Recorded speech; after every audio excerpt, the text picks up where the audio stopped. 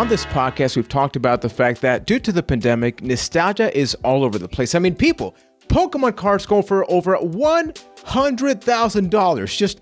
That is just unbelievable. You go to a toy store or something, Legos out of stock. But some people forget that going back to the year 2000, you didn't need paper. You didn't need them Pokemon trading cards because on the GBC, on the Game Boy Color, you could experience the Pokemon trading card game without having to buy those physical packs. You get almost the same experience in a small form factor, but I personally loved it, and we thought that, hey, this is so great, why not talk about it on a brand new edition of A Cast of the Past, with a new episode available every single Sunday with yours truly, Juan Velez. I am from Puerto Rico. Joining me from Boston, Massachusetts, we have Ryan McNulty. Now, Ryan, in your case, take me back to the year 2000. Pokemon was hot and spicy 1998, 99.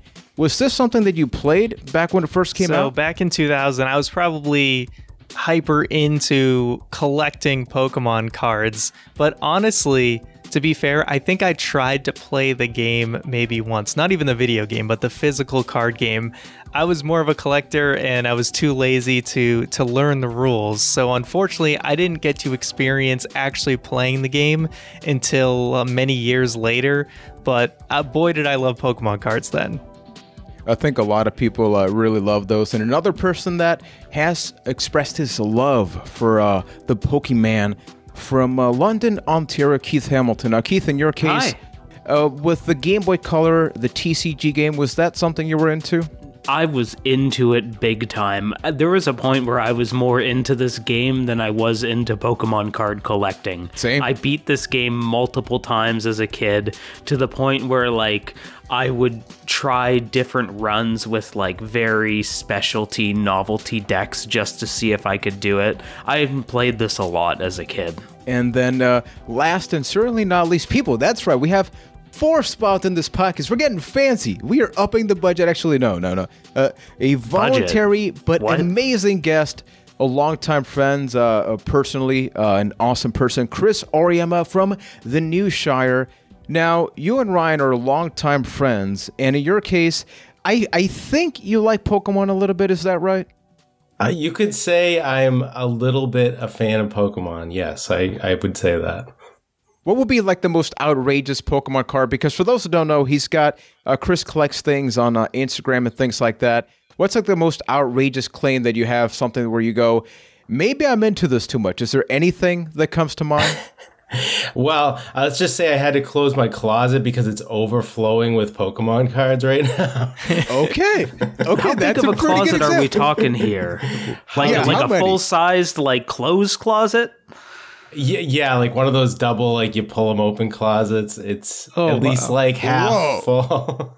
Oh my God. Wow. Like I recently found my box like from when I was a kid, and it had like all the old stickers and stuff on it. Oh, that's like, that the dream. Decorated. So I opened that thing and it had the binder with all the stickers in it. And so like I'm lucky that my parents were savers, I guess. Hoarders. You have what I wish I still had. That's the ultimate dream, yeah. Because a whole lot of people think, oh, my parents, they must have kept the box. And it's like, oh, no, I threw that away 4 years ago. But hey, the beautiful thing is that with the Pokemon trading card game on the Game Boy Color, that wasn't really a factor. So to go back a little bit, in 1998, we had the Pokemon trading card game. It started in 96 in Japan, but in North America, right, like our region, it started in 1998. Now, starting with the Ryan, because this is going to be a specific review about the Pokemon trading card game on the Game Boy Color. We are going to talk a little bit about just how do you play this game. So even if you haven't actually played this in any capacity, whether we're talking about the digital or the physical one, we are going to, talk about that a little bit. But in this case, Ryan, how was your transition to, hey, here's a physical TCG, like a trading card game, but then you find out, hey, you don't need to have those cards. A lot of people, the physical element is part of that fun, right? Do you think that is something that as a kid you cared about, or was it just like hey, I mean, you mentioned you experienced it a little while after? Yeah, so It's definitely something. Having the physical cards was something I really cared about as a kid. But my experience, I could more relate to, say, Yu-Gi-Oh!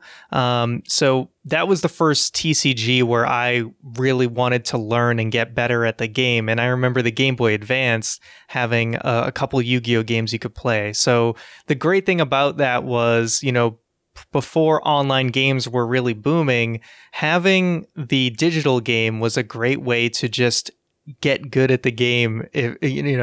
Like be able to, you always need a friend if you want to play in person, right? So if you're an only child or, your sister isn't into it, like my sister couldn't give a damn about Pokemon, having the digital game was a great way to practice at the game. And also there's some elusive cards that were much harder to get as a kid when you have no money. And if you just keep playing the game, you can keep getting packs as long as you defeat people in the game. So there's plenty of advantages, especially as a kid, to having the digital game if you're really interested in learning and getting better at the card game. Now, I'm really curious, Chris, considering the fact that you were actually able to reobtain those the original cards when you had that, because in my case, I love the Pokemon trading card game, the physical one, but I never played it. It was purely a collector's thing. Now, when it comes to the Game Boy Color, that's what I actually experienced because it was easy to just understand it because the game is explaining it to you. You can't really mess up, right? So in your case, how was that process digitally? Is that something you enjoyed? Something I enjoyed, definitely. I mean, I actually used to play, I think our Toys R Us. I used to go like every, say, Saturday with my neighbor, and we used to play in the actual league. So I knew how to play the card game. So when I heard that it was coming out on the Game Boy Color, I was like, well, sign me up because that's a way to practice. That's a really good point because it's like you're familiar with it. Now, I honestly don't know if there's a lot of differences. I'm assuming now, if we compared it to like the TCG now, it would be very different, right? Maybe not so much when it first came out. And then in your case, Keith, we've had this conversation about digital versus physical.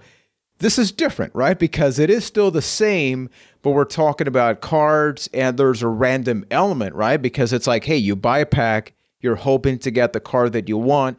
Digitally, you also do get packs, and we'll talk about like the overall experience, but is it as rewarding for you? Especially in your case, you've mentioned that you are a digital gamer.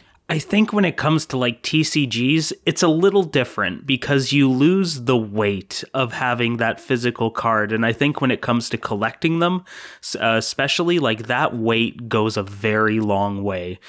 And if like you're not interested in the actual battle aspect of it, there's not a lot that you get out of this, like from the card collecting aspect. And because in the game itself, once you kind of figure it out, it's so easy to get the cards you're looking for. Like all of the weight of like pulling out this booster pack and like, oh my god, I just got this card I really want, it's totally gone. So even though I am somebody that leans more towards digital, I kind of put a little asterisk there besides trading cards because that is something that is just like the physical version has so much more weight and so much more value as proven recently that it's just not even the same scale. It's not really comparable. Nothing can replicate the fun of physically opening a booster pack. It's an addiction. I don't know. I've opened thousands of Hearthstone packs, and let me tell you, that's pretty fun too. Yeah, Hearthstone does a pretty good job, but I still think nothing matches like physically opening a booster pack. Especially when people are able to find the original. Yeah, exactly. And that I mean, smell. You got to know that everyone knows that that's smell. What I was gonna say. That pack fresh smell, yeah. That's what you want. Or old pack smell. Because I mean, I've seen people like what's his name? Gotta love those channel packs. Yeah, exactly. It's like, he'll open up a pack from 20 years ago. So my first thought is like, how does that even smell? Has anybody here smelled a pack from 20 years ago open for the first time now? That's a $1 million. What I do in my free time is my business, okay? Yeah. Okay, fine, Keith. This is $1 million like candle scent idea. Fresh booster pack. A fresh and old like, old booster pack. It's actually a really good idea. Edit this out from the podcast because, like, see those $1 million ideas, Ryan, you patent that thing first. Yeah, patent pending. I already put it in. By the time this airs, don't worry, the paperwork's done. So before we get to talking about the actual game, we have to compare it a little bit to like the meat and potatoes of Pokemon, which are like red, blue, and yellow, because it's very interesting. And I would love to get Chris's thoughts about this first. Even though the menu is completely different. And on one hand, you have a full-blown role-playing game, right? You play as Ash and you travel. And then on the other one, it's cards. Mechanically speaking, the games are incredibly similar because it's like it's a Game Boy, right? So it's limited animation. You're still choosing from a limited lineup. So in your case, after experiencing like the Majestic games that are the original, when you saw this, I know you come from the TCG background, but did you see it as something less than red, blue, and yellow? Or did you see it as like, hey, here's another way to experience Pokemon? I'd say, yeah, maybe definitely a little lesser because, I mean, you're in the overworld screen and to go to the different clubs, you literally are just picking them and then moving over there rather than in like the original, like red and blue, you're going on an adventure. Like you don't know what's around the corner. You're going down ledges, you're going in caves. Like, what am I going to find next? So I feel like it takes like a little bit away from that, at least the adventure aspect of it. But when it comes to actually playing like the card game, because that's what you're going to focus on. At the end of the day, it's focusing on the cards and battles. Can I make the best deck? I think it like hits the nail on the head right there. Yeah, I would say the battling is very like it's almost more engaging, than just kind of a 1v1, turn-based action. There's a lot more that goes into it. And when you think about setting, it makes more sense that you don't have this vast overworld in the game because like if somebody's going to stop me in the middle of a dark cave and be like, yo, let's throw down cards, I don't want to go anywhere near them. I'm phoning for Officer Jenny. I need the police at that point. Exactly. My point true. Exactly. Only the abridged version. Yeah. Shout out to Bandit Keith, my boy. Exactly. In America. But it's a really good point, though. And in many ways, you get specifically what you want, right? Because I think that, and after this, Ryan will go over the details of just like, what do you actually do in the sense of like the trading card game? If they've put a lot of filler, it's like, I want to build my damn deck so I get really good at the game so I can beat the gyms. And ultimately, that's what you get. Now, reviewers back in the day, that was kind of like the part they disliked because if you compare it to red, blue, and yellow, so much of that game, like the focus was never for me. It's like the Pokemon battle. It's like, I want to get the bicycle. I want to get EXP share. I want to like physically get to the gyms. And then I want to figure out, how do I solve like some ultra light puzzle elements? But it was a role playing game. Here, you're playing the role of a card player, right? And then it's all about that strategy. And I think in many ways, as opposed to walking around the world, you spend a lot of your time now really just building the deck because as you get new cards, it's like you can easily spend over 30 minutes to an hour, if not more, perfecting it, right? Especially because each gym has different features. So before we keep going, I want to give the forum to Orion. So in the most casual sense, what is the gaming part of the TCG with Pokemon?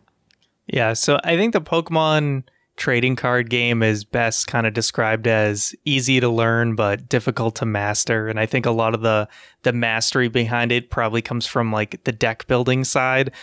Essentially, each player has 6 prize cards. And when you collect all your prize cards, you win the game. And how you get prize cards is if your Pokemon knocks out your opponent's Pokemon. In the simplest way, that is how the game works. And much like regular Pokemon, you can evolve any Pokemon that has an evolution in the original Pokemon game. So it's a matter of using, I think you can have up to 6 Pokemon out on your field at the time, and you're battling each other with those Pokemon, also using trainer cards to kind of help support your gameplay to do certain things like search for cards. But at the end of the day, you're just trying to knock out 6 of your opponent's Pokemon to take all your prize cards and win the game. So that's a very good basic overview. There's one big element because when you look at a card, much like the original Pokemon game, say you'll have like a couple of different attacks. what makes this really different are the energy cards. So say you have a Rattata, right? A Rattata may use a generic energy card for some things, but something like a Diglett or Dugtrio, they may use a fighting energy card.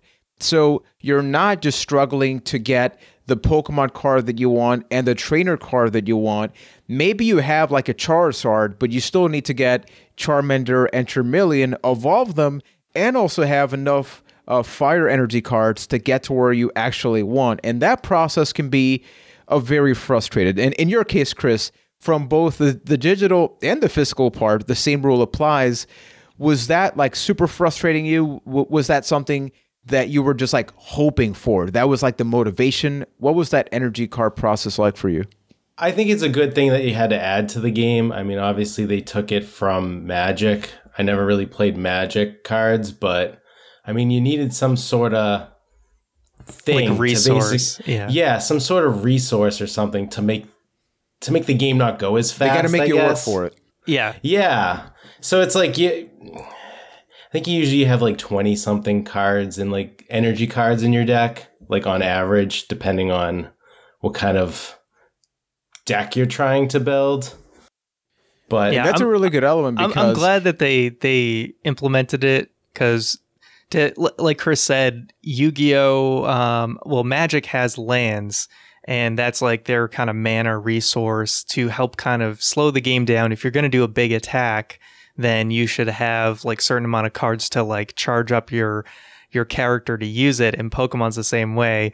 And I was going to say, Yu-Gi-Oh! Does not have any type of mana resource, and at this point now the game has come down to these massive combo one-turn kills and stuff, and Pokemon even to this day hasn't really gotten to that level, thankfully, of like things just getting completely out of control. So I think it's a very necessary thing that if you want to pull off something spectacular, that you're going to need some other cards to like build up to that for that huge attack. And while I agree that it's something that I think for the overall game is a strong point, because it does lead for like a lot of instances that, like having that resource slows the game down in an overall like card game spectrum. But if we're just talking about the Pokemon trading card game for the Game Boy Color, Juan used the word struggle earlier, and I think that's something that got overlooked a little, because I agree that it almost feels like that it created a struggle in the game. Like going back to this game, I had a lot more issues than I did when I was a kid, and probably because I don't have as much patience for it these days, and because I've played a lot of different card games since, like card battle roguelike games. They are my jam these days. That is my favorite type of video game, and understanding how different decks work, like that's what I love to do. And to me, this game, I feel like it struggled from being almost a little too basic, and you're constantly fighting for resources as hard as you can. And the fact that they have so many different types of resources, and there's so much weight on that resource in this game, I found it to take away from my fun of the experience itself. Really? Because I feel like that added to the fun of like deck building for me, because you have to find the balance of, okay, do I have too many energy cards? Do I have not enough? Do I need more trainer cards? There's that card Professor Oak, which I think is just amazing. Okay. Yeah, it's amazing because... But you also got to be careful with it. Yeah, you do have to be careful with it, but it's amazing because if your hand... I was even okay with, because that card, essentially, you would dump your hand and you would draw 7 cards. So obviously, if you have no other card in your hand, it's unbelievably great. But even if you just have a hand where you can't do much with, you just got to take the loss and say, hey, I'm going to just dump this hand because I need 7 fresh new cards. So it was always that element of, okay, if you're not getting enough energies, maybe I need more card draw to help me get there. So I think there was enough to really find that balance. I mean, any card game, you're always going to have those games where you just draw like complete crap and there's nothing you can do about it. That's just the nature of the beast. But I do feel like that added to the fun. If I was having a problem, then, there was always a card available for me that I feel like I could solve that problem, or at least a card that I would be kind of chasing by battling people to try and get the packs that it was in. That is, if you were able to draw that card in that specific position. Like there are a lot of card draw mechanics. I won't discount that. And even though there's not a lot of variety in there, if you if you build a deck the right way, you'll always have something to kind of at least push you in the right direction. But there are just some playing a lot of card games, when you just whiff 2 or 3 times in a row, it just feels so bad. And I found myself in that position a few times while playing it. Generally speaking, with you, Chris, what's your favorite thing about it? Because you mentioned that this game does take some elements from Magic the Gathering. A lot of us, in some way, shape, or form, we play something like Yu-Gi-Oh!, which plays very different, right? Like Yu-Gi-Oh's got the attack and defense elements. If you were to just say to somebody that's just asking themselves, what the hell, why is Pokemon so popular? There's a trading card game. What makes it so fun? What would you say that is for you? For me, it's the trainer cards, are what make the strategies and everything fun. I mean, I was throwing about 20 or something trainer cards in my deck. So what Keith was saying, yeah, sometimes you get the bad hand, or you get a bad run, but the amount of trainer cards, you get your Professor Oaks, your Bills, I was saving myself half. I even threw that Gambler card out there, which I don't even think it's that great, but if you get the dice flip mechanic right, the coin flip mechanic right, I could get 8 pretty much every time. So it was actually better than Professor Oak, because you could shuffle your hand into your deck rather than discarding it. I like the energy retrieval. You would your guys got knocked out, and then you could just get that energy back. Scoop up, another great technique. You're getting your Pokemon's getting beat down. You got 1 or 10 HP left. Scoop it up, put it in your hand. Yes, you have to discard the energy, but you can put it right back down again. I enjoy all the strategy involved with it, and it revolves around the trainer cards, and then sometimes the Pokemon powers, depending on what type of deck you're running. And of course, one of the most dick moves you can do in this game to these lowly trainers is the Gust of Wind to send out their so bad. I should have mentioned that. Send out their 30 HP Pokemon and just destroy it with your Hitmonchan. Yeah. Yep. And the whole element you brought up with strategy, I think that's why this game works so much better digitally than physically. Because, for example, something I tried to play the physical game when I was a kid, because I'm I have these cards. Oh, wait a minute. People actually play with them. You don't just collect them. But then I hated just having to keep track of this card has 60 HP. I did 20 damage, but then they did potion, so it's 20 back. Okay, but then it's all these little variables that the digital game takes care of that for you. Now, I will call myself a full hypocrite, because Monopoly. Right? Monopoly, there's a digital and a physical version. And sometimes and there's a physical version that uses a credit card instead of money, just so you avoid that. And depending on any given day, it's I just want to play a session of Monopoly, whatever. I'll play the credit card version, so it's easier to process. Or if I want to have the full experience, right? I'd rather have the money, because that is the main draw. But being able, as you mentioned, there's the coin flip mechanics. I'm thinking of a Kangaskhan, which is a card that everybody has, because the health is damn near unlimited, and you can draw a card thanks to that. But if you have 4 energy cards, you can actually kick some ass with that card. And it's those little variables that you have to think both short term and long term with the game that make it really enticing for me. But I don't think I would have enjoyed keeping track of all of that in a physical form. Is anybody else kind of in agreement? I'm definitely with that? with you, especially like I said. I've played a lot of Hearthstone, which is Blizzard's digital card game. So I got really used to all of the numbers, not having to worry about the numbers, and that can get a little bit cumbersome. So having the digital edition is definitely nice, because you can't break the rules. As kids, there was always those times where if you're playing your friend and it's not a tournament or anything, there might be some rules. People fight over the rules. The digital version, no problem. None Everything. Yeah, you can't do any of that. And I was going to ask, because I actually didn't even check if this feature was in the game, but was there a way to do like a link cable battle with people in this game? Or yes, there is? Okay. Yes. In like that little side room of the clubs, there was like a trainer, play your friends dude. There was a cool feature actually. It was called the Card Pop, and it worked on the Game Boy Color exclusively. So if you had, there was like a little like VR spot at the top of it, and you basically got your Game Boys close enough, and then you'd get like a random card, and usually it was something you couldn't get in the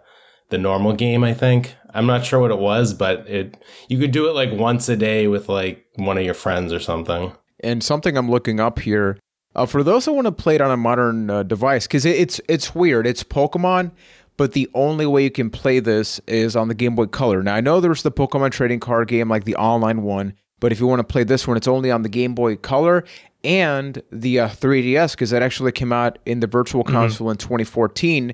Now, apparently, it's only $6, by the way. So if you want to get it, there, that's how I actually played it. I bought it for my 3DS. Yeah, nice and convenient. I would have assumed that one had online, but it doesn't. It has build new decks with the Auto Deck Machine, hone your skills on the Challenge Machine, and test your ability in the Challenge Hall. But man, that was a missed opportunity, right? Can you imagine that if that older game? Oh, they have Pokemon Online, right? I just answered my own question. It's probably I'm guessing they would rather. They gotta get the money. Yeah, they would rather support their current online program, which I've played a little bit of that, and it's all right. The interface is a little bit weird. It doesn't feel like Pokemon to me, but really? Yeah, there's just something. They have these like random characters that aren't like Pokemon characters on it. I'm just like, who are these people? Like, this just doesn't feel like Pokemon themed to me. It's not like the branding you would expect, you know? Yeah. So, Keith, in your case, if you were to summarize, you talked about the struggle, and I think you and I definitely had that when you get a fresh deck. You draw your first cards, and you're thinking, this ain't gonna go right. And then you kind of have like the question of, do I keep going hoping the deck gets better, like the draws get better in that game? Do I reset it? That's on the more negative side. When it comes to the positive one, what would you say is your favorite thing about the game on the Game Boy Color? You know how I mentioned earlier that there wasn't a lot of weight to the card collecting? When it comes to the actual gameplay, I think that is a big positive as well. The fact that you could just sit there and get cards constantly, like you find that one trainer that like, okay, they have this specific pack type, I'm going to face them 10 times and try and get the card that I want. If you can do that, and it gives you the opportunity to mess around with these different decks, like you run into that instance, like I say I didn't like the whiffing on the whiffing on turns. That's something that happened to me a lot at the beginning of the game, and then as I got more cards and was able to build more intricate decks, and then eventually net deck, the best deck in the game, and ran into something that like, okay, now I have more tools at my disposal that I'm able to create a more like streamlined deck that all kind of flows together, and just the ability to easily do that in the game. And the fact that you have a bunch of different deck slots, and it leaves a lot of room to experiment really with this game, and that was probably my favorite part of it. And the fact that there was no weight behind losses too. So if you lost, you lost. Then you just start again. So hey, you experimented with the deck. It didn't work out. You didn't have enough energy, or the game plan that you had in mind just kind of sucked. Then just start again, delete it, start again. And you can just keep experimenting and trying new things until you find that one thing that clicks. Now that might take hours upon hours of grinding for that one specific card or those specific cards you need, and then hours and hours of experimenting. But if you want to put in the time, you can eventually get there. And I think that's a cool thing about this game, opposed to the actual physical TCG, where now getting getting those cards and doing that experimenting costs money, and sometimes upwards of hundreds of dollars, even back in the day. And that's when it becomes a little more, you want to get the safe thing instead of trying the new thing. Once again, people, $6, Virtual Console, 3DS, so much cheaper. But that's a really good point, though, because this is a fairly short game. You know, when compared to the Pokemon RPG, I beat this game in 7 to 8 hours, give or take. And I mean, I lost a lot, so it wasn't like a clear line. I did have this conundrum, and I'm going to bring it over to Ryan, who I think has a different maybe take on this, where you have two choices. You can either get by the game, right? It's like just keep powering through it till eventually your deck is like good enough, or you kind of got lucky. Then there's the other scenario of, no, I'm not going to beat this game till I build my deck, until I build the deck that's like, this is the reward of patience, of dedication, looking up online now, which, you know, that wasn't really a thing back in the day. In your case, Ryan, what's your experience with all of that? Yeah, so what I really liked about this game was that slowly making your deck better. So originally, like the 3 starters in Red and Blue, you can pick like a Bulbasaur, Charmander, or Squirtle deck. So I did choose the water deck because I know looking up, like, Blastoise deck was really good. It was one of the best decks. So that's why I started with. And I thought it was a lot of fun slowly making your deck better, because that's not how most people would play a trading card game today. Most people would figure out which decks are good, and then they would go and get all the cards, and, you know, maybe they'd be missing like 3 or 4 different cards and replace them with other ones. But for the most part, you would build the deck and then play people. And instead, this is kind of like, here's a deck and you have to slowly make it better. So it's kind of like a unique experience that you don't really see now today. And eventually what I ended up doing was I just happened to be getting a lot of Hitmonchans in my packs. And I knew the Hitmonchan deck was also really good. So all Haymaker, baby. Yeah. All Haymaker all exactly. day. So eventually I decided to kind of pivot and say, oh, I want to build this deck. And then that's when I got into just grinding against the same 2 different trainers over and over again to get the Scythers from one and the Electabuzzes from the other. I didn't end up building like the exact like top list because I think I was missing like 1 or 2 trainer cards, but I had pretty much everything else. And once that deck was complete, I just went and just barreled through everybody in that game. And that was a ton of fun because it was like, oh, I finally have what I want. And then you just absolutely destroy everyone in your path. Except I will say the final boss was actually a pretty big challenge. Oh yeah, screw that last part, because talk to us a little bit about that, especially for those that haven't played it. So you have the Elite Four in like your traditional Pokemon game. How do you get, like, what's the end of the game look like?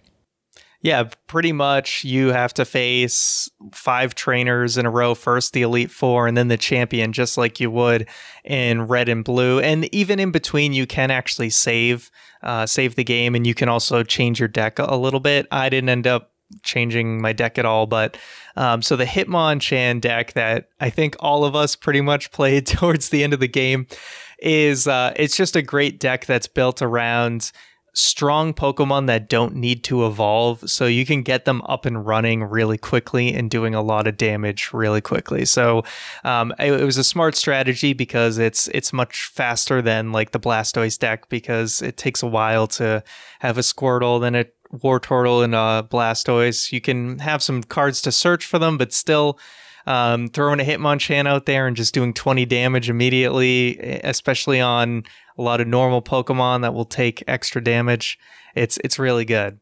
So I didn't really have too much problem going through all the Elite Four people until the end, where you have to face a guy who Ronald is your rival with a great name, and classic Ronnie. Shout out to all the Ronalds out there. Yeah. But I don't know. No offense to all the Ronalds, it just doesn't feel like a strong rival evil. Name. Yeah, it's like Ronald. It's like, I don't know. I don't know. There's a mascot for a giant corporation named Ronald that you could argue is evil. I mean, maybe, yeah. Different kind of evil, but that's a good point. But Ryan, you mentioned the whole like Blastoise thing. Even though, it's very annoying, that is because I actually streamed part of this, and you saw my torture just trying to get a better deck there. But there was something like really satisfying about you pull out a Blastoise and like, okay. So now I just got to draw like Squirtle and oh crap, I still need like Wartortle. Okay, I want to save these energy cards because once I can do Hydro Pump, like I need that. So you actually get it. And then once you get to that, you basically just plow through the rest of your fight. Yeah. Now that is a huge risk, but I think if I was playing against another player, I would feel very different. But because I'm playing against the PC, I'm just like, no, man, I want to make this look good, when I get all the way to the end of the fight, which is nice. Well, I would say that's the thing is, and another reason I ended up switching to that like Hitmonchan deck is I had Blastoise in my deck from the beginning, because if you choose one of the Squirtle starters, and friends. Yeah, exactly. They give it to you, but I never actually got like another Blastoise, and I think I only had like one Wartortle. So even though I played, I don't know how many games throughout the entire playthrough with that deck, I probably only got Blastoise actually out on the field like 2 times because it was just so difficult to do. I didn't have a lot of the supporter cards to make it easier, and that was just part of the reason I just ended up pivoting. Yeah, I don't know if it got better in like the TCG later on, but once you really get into like the evolution of that game or the evolutions, that's where I think it feels the clunkiest, because you're so draw dependent on like, oh, okay, you just drew Wartortle and then the next turn you drew Blastoise. Well, you have these 2 strong cards, but I don't have a Squirtle yet, so there's nothing I can do with it, and I don't have a support card that can help me get that Squirtle. That's something they addressed nowadays. Is you'll see they have like it's Alakazam V, and it's like a basic. Even though it's Alakazam, it's considered a basic card. Okay. And but there's a penalty. The downside is, I believe, if it gets knocked out, your opponent gets 2 prize cards. So that's the risk. Okay, that's cool. Yeah, that's actually cool. So we've spent a lot of time talking about like the gaming side, the gameplay. I think something that is just as important now, I think it's even more important now than it was back then, is visually, because it's like even back in the day you would have your normal cards, you would have your holo cards, and I think now, how many people get these Pokemon cards because of the variants. Like it is a visual experience. So how would you say this game fares, where obviously it's a Game Boy Color? It's not going to be able to just match up 1-to-1 with how the original cards look like. I think some of them do a better job than others. Starting with Chris, visually, did you feel like you were playing the Pokemon TCG? Did you think they did a pretty good job of like adapting that to the Game Boy Color? Yeah, I mean, for what they had at the time, I don't think they could have really done it better than it came out. I mean, like looking at the screen now, like the pictures look pretty accurate from what you're seeing when you're playing the game. Obviously, you got the little dots that look like the old damage counters that look like those Mancala beads, if anybody knows what I'm talking about there. Yeah. I mean, I don't know how they could have done it better on the Game Boy Color at the time. I mean, obviously nowadays, if they made like a new Pokemon trading card game for like the, I don't know, Switch or whatever, I would think they'd update the visuals, maybe put some more like animations for like the attacks or whatever. But I mean, it got the job done. Yeah, I agree with Chris totally. Like, as somebody that just collected this set of cards and then dropped off afterwards, like going through this game and seeing like the card pictures and remembering them exactly like they were back then, like I thought it was awesome, and they couldn't have done a better job with that. Yeah, the sprite art is really impressive. I think they probably had a little bit more room to work with than what a sprite would look like in the actual games. Yeah. And so I thought visually the card art was done super well for like an 8-bit like handheld system. I thought that was pretty incredible. Obviously, like I remember you started streaming it first before I actually picked up the game to play it myself. And I was it was hard for me to kind of follow what was going on because first you look at your hand and then you see the board, but you can't look at your hand and the game board at the same time. So that those kind of elements were a little bit like it took me a little bit to get used to, okay, I can't see everything at once, whereas like the newer setups for things you can. I will say quickly that like I almost like just slammed my head against my desk at the beginning of that game. So when you start the game, it gives you this long, like multiple section tutorial of like going through everything, like all the different aspects of the game. And it's pretty in depth, and just trying to relearn the game, honestly, a little overwhelming. So once you get through that tutorial, it gives you this prompt saying like, oh, you know what? Maybe you should just read the manual. Like, okay, you dick game. I would have just started there. Go through then. all of that. Yeah. Yeah, that's a good point. But I really do think that visually it couldn't have been done a better job. And it's interesting because, yeah, we're comparing this, to the physical TCG, but then it looks better than the original Pokemon games because those came out for the original Game Boy. And I think maybe that's where some of the criticism back then came out, which is like, hey, here it is on a beefier handheld. Because like some people have the false assumption that the Game Boy Color was just the original Game Boy with color, but it was better hardware at the end of the day. And I mean, you can see it with this, like the detail with the sprites. So it begged the question of like, what if they wanted to go a little bit farther in the story element, as opposed to the original Pokemon game. And so there was a sequel. Like, did you guys know there's actually a straight up sequel to this? Yes. I didn't. I actually played the English translation of it like several years ago. Yeah. It's more of the same basically, but if that's what you're looking for, then go for it. They just added more cards. I think like Team Rocket like set was in it. I don't know if the Gym Challenge or Gym Heroes was in there, but it was a good time. I can totally get why they didn't release it over here. Like all the time I was like, why not? I love the first game. When you say sequel, it is literally almost the exact same graphics. Like some of the sprite art does change, but it's the same overworld you start out with. It's right after the first game, and basically Team Rocket's kind of taking over, so you have to go through the same gyms to kind of like claim the gyms back. And I was like, you know what? Maybe a couple years down the line, I'll play this. But having just beat the first one and looking at that, I'm like, that would have bombed hard in North America. Like, I know the Pokemon craze was there, but I think there's something to like a Pokemon Red, Blue, and Yellow that people see as like kind of the same thing. But to call this a sequel was kind of insulting. I'll be honest. It was like a DLC expansion update, basically. Yeah. So when expansion. when did this come out originally? The sequel? A year after. So the first Pokemon TCG on the GBC came out in 2000, and then this came out in 2001. Pokemon Card 2 Great Rocket Dan Sanju. And let's not forget the Game Boy Advance was not.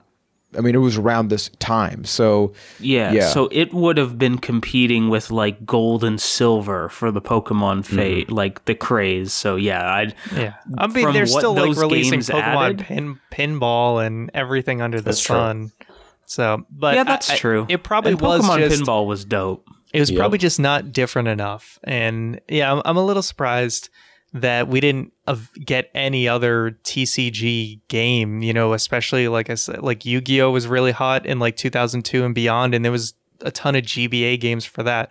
I'm really shocked we never got a GBA game, but I feel like there was so much potential with that sequel because like the first game, it had the original set, Jungle set, and Fossil, and then the Team Rocket set, I like where their thinking was, because the Team Rocket set's going to be in this, we can have Team Rocket take over. But they just kind of did like a reskin and then added the new cards. So, I can see why. Was Ronald there? I don't remember. Did Ronald join Team Rocket? I only played the first 30 minutes. It was Ronald, I hope he did. Rocket Ronald. Well, what if he becomes a good guy? What if it's like a duel? Like, did they actually tag team a little bit? That could happen. But that's a good point, Ryan, because with Yu-Gi-Oh, I got into Yu-Gi-Oh because of the Game Boy Advance. Because screw that PS1 game. Screw freaking that was Forbidden garbage. Memories, whatever the hell it was. That was it wasn't man. even the actual rules of the game. It was they just Yeah, made it up was their awful. own Memories Oh, really? was total crap. Yeah. I'm gonna combine my Gaia the Fierce Knight and a Karibo, and we're going to make a Meteor Black Dragon. Yeah, that's how that works. It was so bad, but the It was Game so Boy bad. Advance, I do think would have presented itself a little bit better. So one of the gripes that I have specifically, and I want to take it over to you guys as well afterwards, is focusing on the Game Boy Color game, right? Because there's a lot of things that, they're going to be the same thing for both. And this is going to ruin the experience for anybody that hasn't played it, which is whenever you back out of a screen, it flashes a white screen. And that really got annoying to me. And it wasn't up until I noticed it that it became horribly annoying. Like, I didn't even realize it before. But then, thank God I didn't notice it then. I didn't notice it either. But now I can't stop seeing it. exactly, you can't unsee it, man. Once you see it, it is the freaking worst because every single screen has the damn flashing thing. And it's just, I think the photosensitivity stuff wasn't really a thing back then that people were mindful of. I think this game, they would have had to like mod it out or something because of the way that it was. Yeah. Is there anything else that was particular to the Game Boy Color version that you're thinking to yourself, no, this was bad because limitation of buttons, graphics, overlays, anything I have like that? a couple gripes, and this one is specifically for the Game Boy Color, and then my other one is just for this, I guess, this era of Pokemon card game in general. But the dialogue, first of all, definitely switched to the fast dialogue because But the fact that it always highlighted over no made me like, I always had to talk to people like 6 times because I kept accidentally spamming through the text and then hitting like no to the option. So that was really annoying that was always highlighted. And then it was really the wording for when you're in the Elite Four and it's asking you if you want to like battle them. Yeah, the wording of it was so confusing that the option for no for battling an Elite Four member was to actually battle them, and the option for yes was to like save and edit your deck. So I kept clicking no, like why am I not? I kept clicking like, yes, I'm ready, like man. what? I'm ready. I'm hitting. It on. It's like. Yeah, it was just, some of the wording options and what was like the default highlighted selection was really weird. So yeah, that's my big gripe. My other thing for just the game in general is there's just too many damn coin flips in this game. I hate coin flips. Yeah, there's so much. I mean, it was fun to roll the dice with Kangaskhan on those attacks, but so many other things where it's like if you're confused and there's another coin flip, there's just like a coin flip before you can even attack and then a coin flip to attack. It's a little crazy.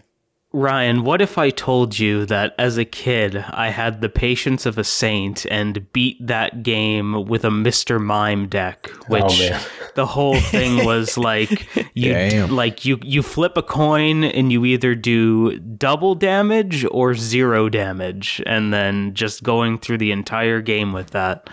I don't know how I did it, but I'd say you were a madman. I did. I would love for you to try that again. I would love to see you try I'm that. good. What about you? But as far as go ahead. No, I was going to ask Chris anything that you don't like about specifically the Game Boy Color version, and then Keith.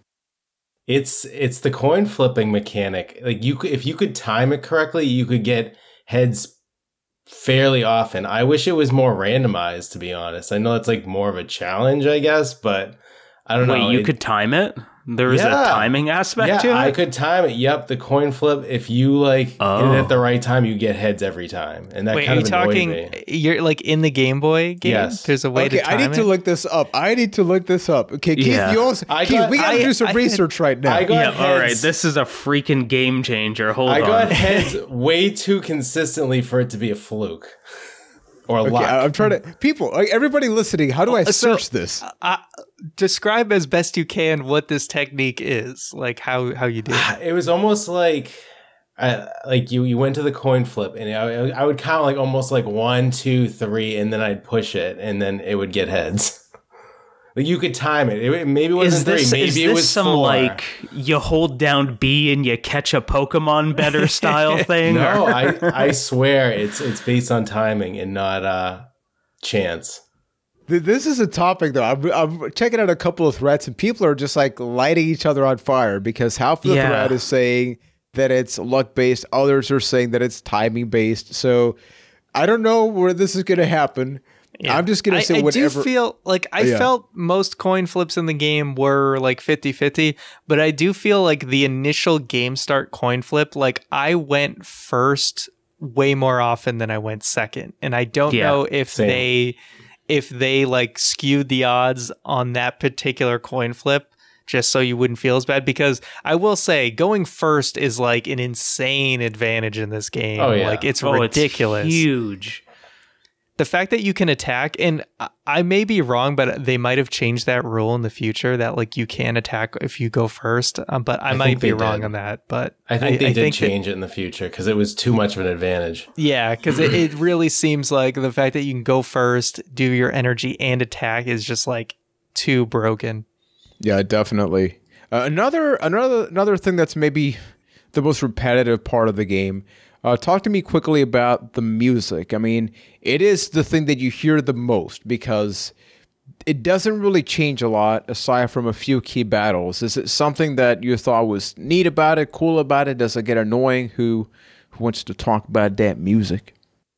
I played on mute, so I have no idea. I would say about you listen to Spotify as you play. Yeah, I was about like 90% of the time I had it on mute. Yeah, it's just like Yeah, the only time I heard the music was your streams one. Yeah, but anytime I would play it with the volume on, like I'd wake up the next morning and that song would be stuck in my head, and I'd be like, "Get out of here!" It is one of the best games to play like while listening to a podcast, which, hey, this is a podcast. You can leave a 5-star review, Stitcher, Apple Podcast, subscribe, YouTube. No, but it is so good because once you have the deck, it's like it's a very chill game, even though it's very stressful because of the nature of the cards and getting the proper deck and all that stuff.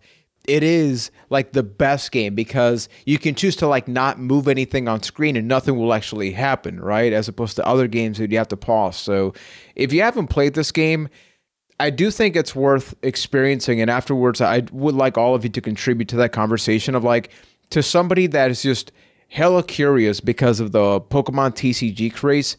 As a casual perspective, like I don't collect Pokemon trading cards. I don't do any of that stuff. I did it back in the day. I'm fascinated by it. Like I follow Chris's Instagram page out of pure curiosity of like, what is that? I watch all of the unboxing videos that people do, but I myself don't buy the cards. It really was cool to look at this, and it's the best way. You actually I get to save money this way, right?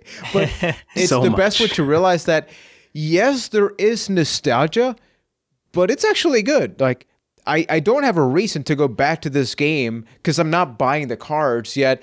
I was hooked. Like, I beat this game a month and a half ago, right? Even though it's a very short game, I literally picked it up and I didn't play a single other thing basically until I beat it because it was that damn fun. So, starting with Ryan, do you think this game holds the test of time? Do you think it's something interesting for somebody that didn't experience it to go back to?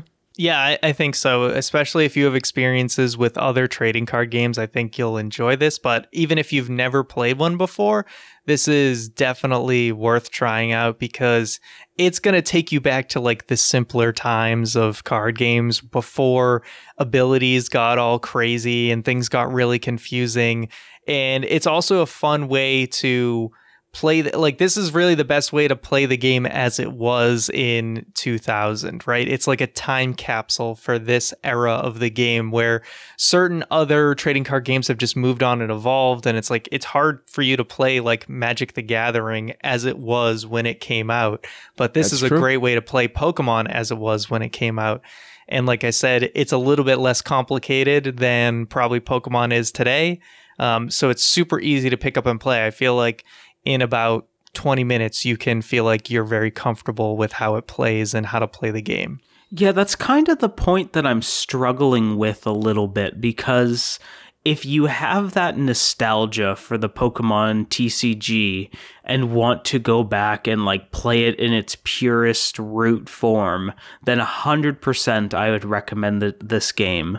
But as like, if you separate it from all that and you're just recommending it as a card game, that's kind of where the buck stops for me, just because the genre has evolved so much since 2000, and you have games like Slay the Spire now, where I would play Slay the Spire over this 10 times out of 10.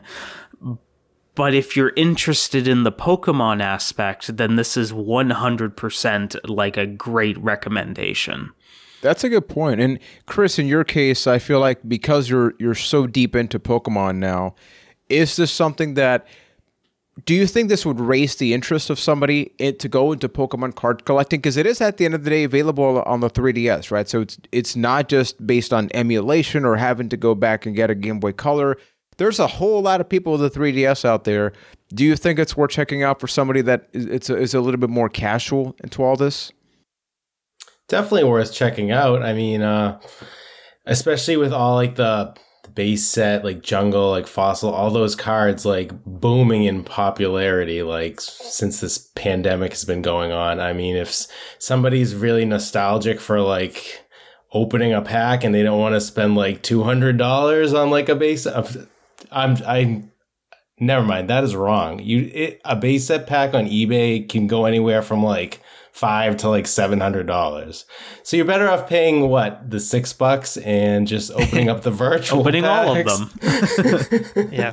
For Keith, the cost of less than two booster packs back in the day. Seriously. Keith, can you look up how much a physical copy of Game Boy of the Pokemon TCG on the GBC and a Game Boy Color go for?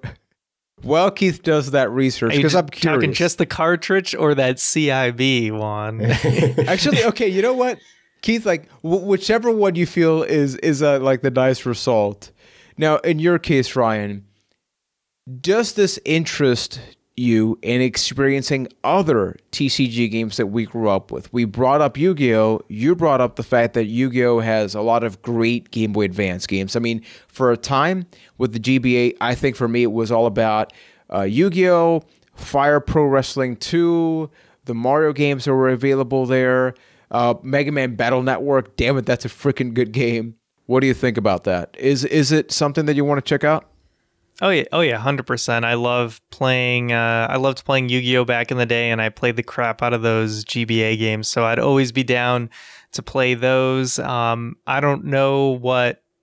I think Magic the Gathering really only recently has games like for the PC and stuff, but Yu-Gi-Oh would definitely be the first one I would think to go back and play, and I'd be 100% down for that.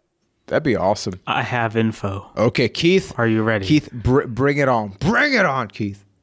So on eBay, I'm looking at ebay.ca. So these prices are inflated for Canadian, but you can pick up like a mint condition Game Boy Color for about $80, give or take. Not bad. Okay. Not bad. You can pick up a out-of-box copy of the Pokemon trading card game for about $15. Not bad.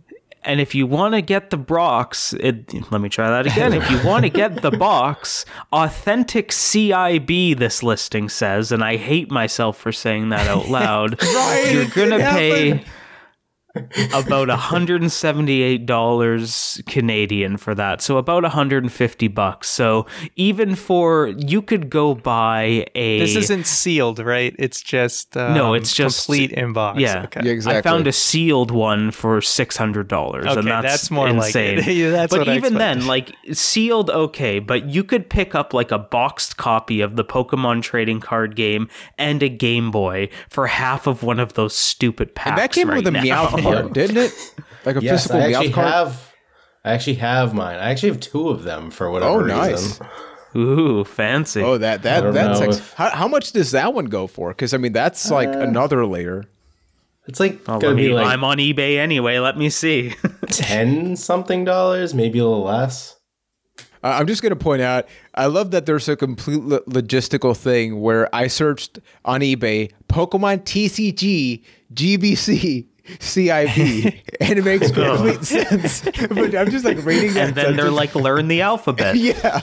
And in North America, a Pokemon TCG for the GBC CIB copy complete in box goes for $140. So you could buy a Game Boy Color with a complete in box version of the Pokemon trading card game, and it would still be less than a lot of those like ultra rare ones. But also, I just want to get a Game Boy Color, people. I don't need one, but I regret not having one. I still have one. I have that transparent purple one in the box somewhere. I hate you. Yeah, I see the Meowth card going. You could get one for like $14, just kind of like out of the case. But obviously, there's the whole world of grading, and if it's a high graded one, then it's like over $100. But that's a whole nother white venue. on it. Yeah, yeah, that's a whole nother thing. But Ryan, Chris, and then Keith. Just like generally speaking, I know Keith spoiled a little bit. Ryan, if you were to just say yay or nay to should somebody play this game as we played it now, should somebody do that? Should they? Yeah, I would absolutely say yay. It's $6 to get off your 3DS store, and it's a ton of fun. Mr. Chris.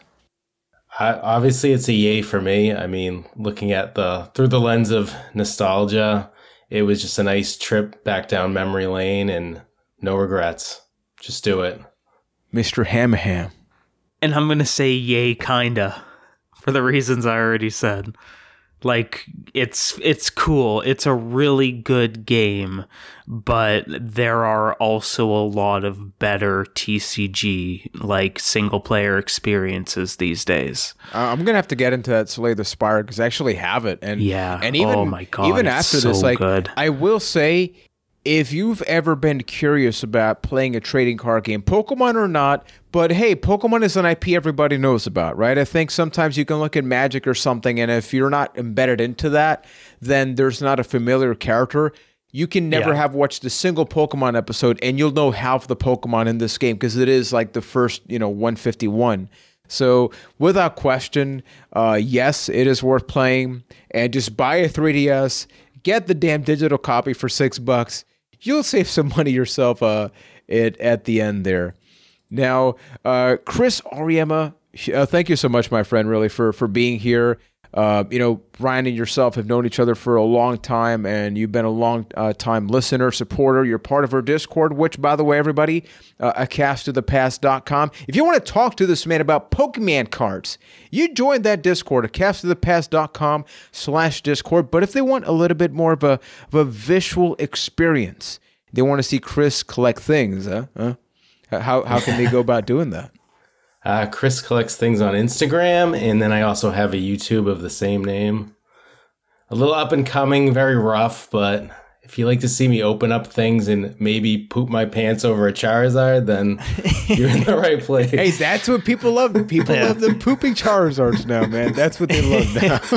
I mean, you've never seen my Google or my YouTube search. I don't watch people pooping themselves on YouTube. No, I don't at all. I don't know what you're talking about.